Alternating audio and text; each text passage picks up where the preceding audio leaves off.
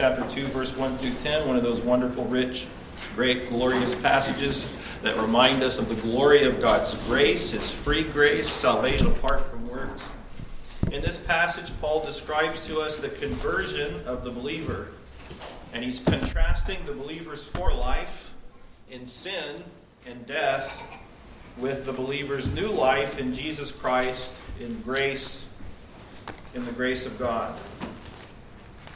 And we can break this passage down into three parts, just very briefly, as we glance at this passage really this morning. In verse 1 through 3, he describes the believer's former life. In verse 4 through 6, he describes the change that took place in the believer's life when he was united with Christ.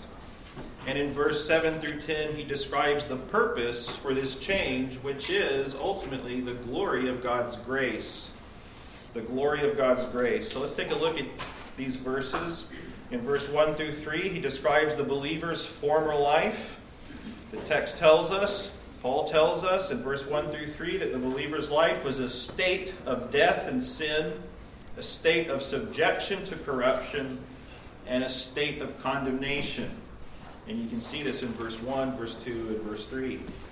In verse 1, the believer's state was a state of death in sin. Look at what Paul says there in verse 1, and you were dead in the trespasses and sins. You were dead in your trespasses and sins. Now, the thing that we need to understand about this verse is that it's an emphatic statement. It's actually part of the context. In some sense, you need to understand what Paul has said in chapter 1 to get the full force of what he's saying here in verse 1.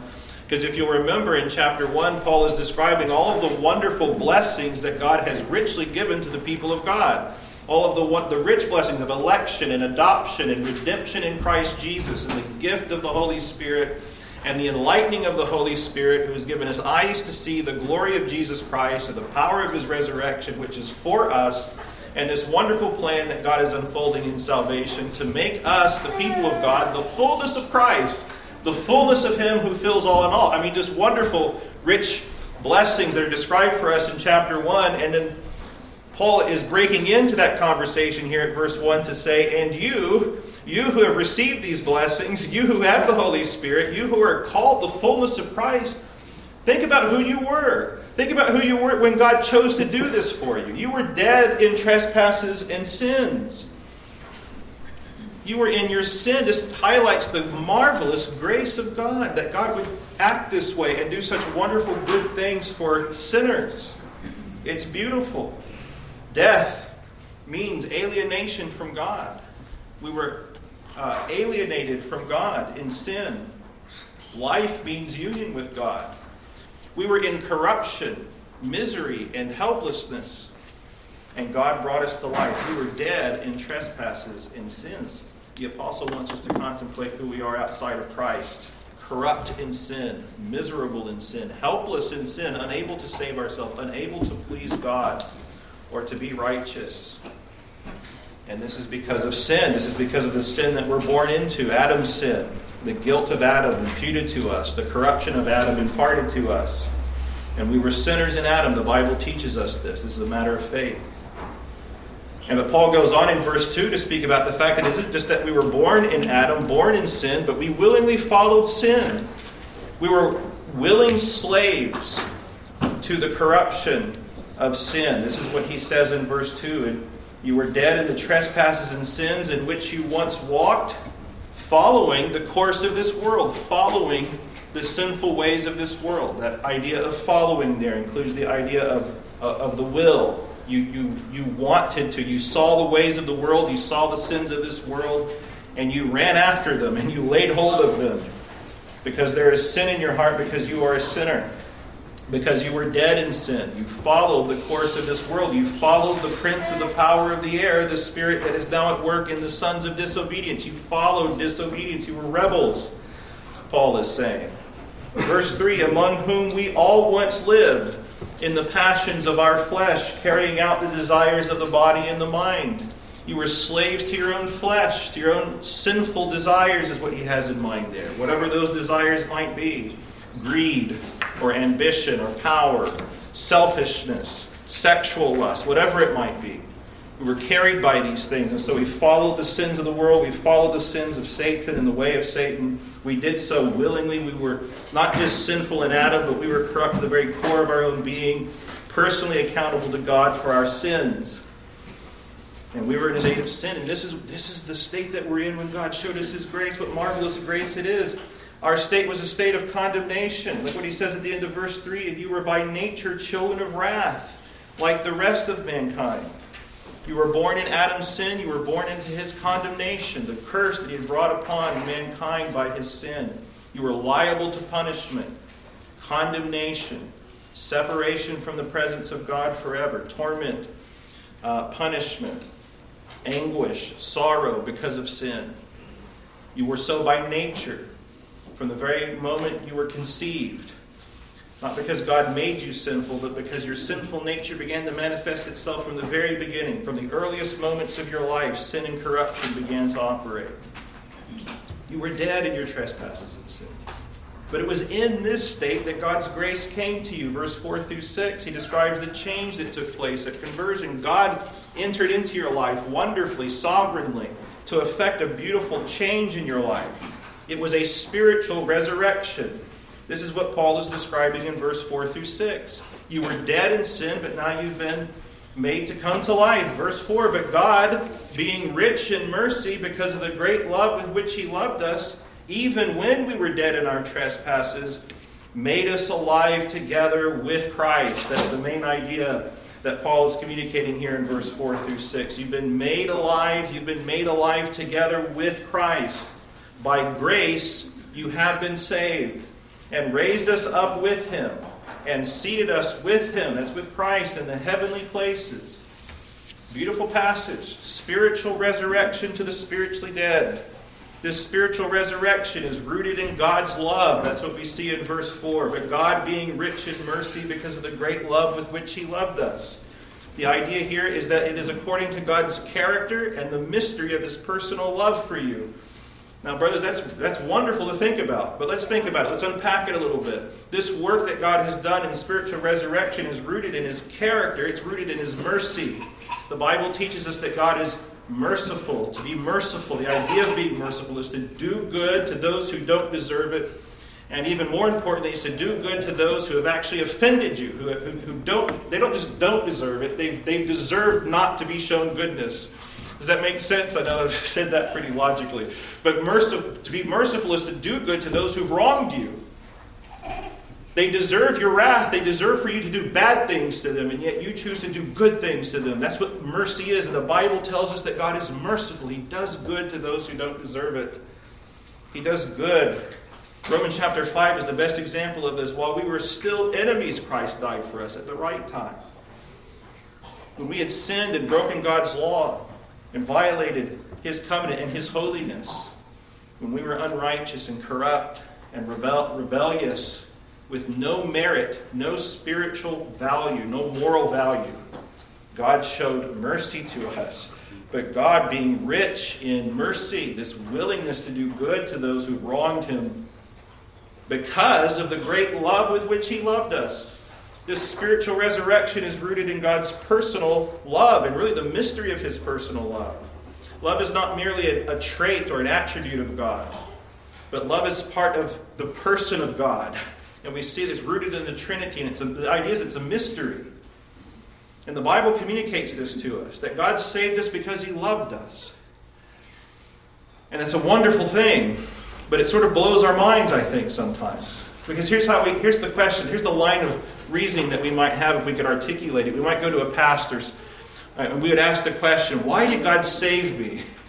And the pastor's going to say, well, He saved you because He's merciful. That's who He is. That's His character. Well, I know that God is merciful. I've read the Bible, but why would He show mercy to me? I understand that He might show mercy to others, but why would He show mercy to me? And the pastor's going to say to you, well, the Bible says that God loves those whom He saves. So the reason that He saved you, the reason He showed mercy to you is because He loves you. And then you're going to say, but then why does He love me? And the answer to that question is going to begin to get to the bottom of the barrel of answers that we have available to answer with. God loves you because He chose to. Well, why did He choose to love you? Because He loves you. It's just because. What Paul is saying is that the very root of your spiritual life, The very root of your salvation is God's mercy and his love for you. It doesn't get any better than that or richer than that. It's free. It's not because of you, it's because of God. It's because of his mercy, it's because of his love. It's not for anything in you or anything that you've done or could do or ever will do, but because of God's mercy and because of his love. This is what Moses is trying to argue with the children of Israel in the book of Deuteronomy. He says, look, you're going to come out of the land, you're going to go into the promised land, you're going to ask the question, why did God bring us out of Egypt? Why did he choose us to be above a precious possession to him above all the peoples of the earth? And Moses is going to say, you've got to be careful. Don't you dare answer that question with because you're more righteous than the other people on the face of the earth, that you're more righteous than anyone. It's not because of your righteousness that God delivered you from Egypt. Moses is very emphatic about this. He says the whole wilderness journeys has proven that you're not more righteous. You know that you're sinners. You know that you deserve his wrath. It's not because you're righteous. It's not because you're greater than any of the peoples on the face of the earth. There's no intrinsic value to you or quality to you. You're not genetically superior. There's no work that you can bring to God. But then how does Moses answer this question to the people of Israel? He says, the Lord is showing you mercy. He saved you because he loves you. Because he set his heart upon you. And he's keeping his promise to your fathers. And this is essentially what Paul is saying here. There's no deeper explanation than this. Then God loves you. It's free and it's wonderful and it leads us to worship him for his grace. And so this spiritual resurrection is rooted in God's mercy and love. It's worked out through union with Christ. That's what we see in verse 5. Even when we were dead in trespasses and sins, he made us alive together. He resurrected us with Christ. This is a big emphatic point for Paul in the book of Ephesians, and especially in this verse. By grace you've been saved. It's not of yourself. He's raised you up with Christ. You're with Christ. You're united to Christ. This spiritual resurrection comes to you only through Christ. There's no other way to God but through Christ. There's no other way through spiritual life except through Christ. You're in Christ. It's because you're united to Christ that you experience the life that God has given to Christ. And that Christ has because he's God. He's raised you up with him. He's seated you with him in the heavenly places in Jesus Christ. He's given us every spiritual blessing through union with Jesus Christ. And it's resulted in this wonderful and beautiful spiritual resurrection and this exaltation that you experience already and that you will experience in greater degrees in the life to come. Notice again how he speaks here in verse 6. It's all in the past tense. He made you alive with Christ. It's not he will make you alive. He has already done so in Christ if you're in Christ. He's raised you up. He has seated you with Christ. There's an already sense to all of this, an exaltation and a glory that's ours now. And it only grows and gets better in the world to come. But then this spiritual conversion takes place. Although we were dead, we've been raised with Christ through union with Christ. In verse 7 through 10, he describes the purpose of this change. The purpose of conversion was to show off the glory of God's grace, to magnify the glory of God's grace. It's all for the glory of God's grace, for his praise and for his worship. The purpose was to show off the immensity and the freeness of his grace. You can see this in verse 7. So that in the coming ages, he might show the immeasurable riches of his grace and kindness towards us in Christ Jesus. In the coming ages, that's in this world and the world to come, both now and forever, he shows and he puts on display and he magnifies and he demonstrates his grace, but he demonstrates the immeasurable riches of his grace, the immensity of his grace, the greatness of his grace, that he would take a dead sinner like you and me, or dead sinners like you and me, and raise us up, unite us to Christ, give us spiritual life. It's immense, it's immeasurable, the grace of God. It's wonderful in that sense, and we worship him for it. The purpose was to show off the immensity, the purpose was to show off the sovereignty of it. In verse 8 and 9, the sovereign freeness of this grace. Look at verse 8 and 9, for by grace you've been saved through faith. And this is not your own doing, it's the gift of God. He means there the faith. God has saved you, and even your salvation is not of you. Even the faith that you have, even your reception of this message of the grace of God in Christ Jesus is not something that you chose to do of yourself. It's not something that originated with you. is something that started with God and originated with God. Even your desire to be saved is something that God planted in your heart. You were dead. You had no desire. You couldn't choose Christ. You were dead. God gave you life, and now you have faith. Even the faith itself is this work of a sovereign God in your life. So that this verse 9 is not of works, not the least. Not even the faith is a work. But it is all the work of God. It's a sovereign work of God. So that no one may boast. So all of our boasting is in God is the idea there. He's not saying we absolutely don't boast. He's saying we don't boast in ourselves. We boast in God. We boast in His grace, His goodness, His righteousness. We boast in Jesus Christ.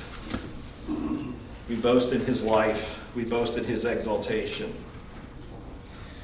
No one boasts but in God.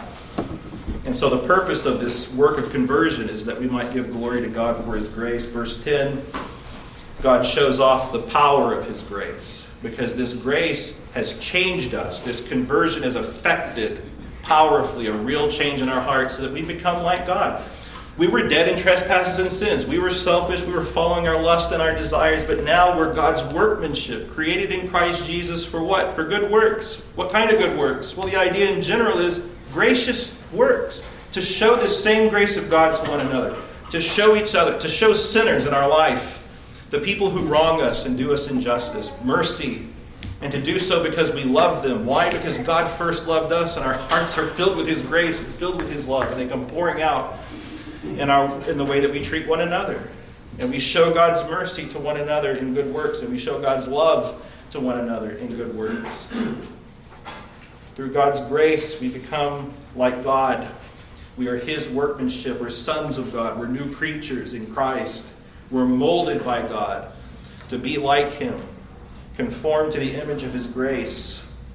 And so we live gracious lives. And we do so out of love. And so we love because the Father has loved us. And so there's this beautiful change that's taken place at conversion. We were dead, and God has made us alive for the glory of His grace, both now and forever.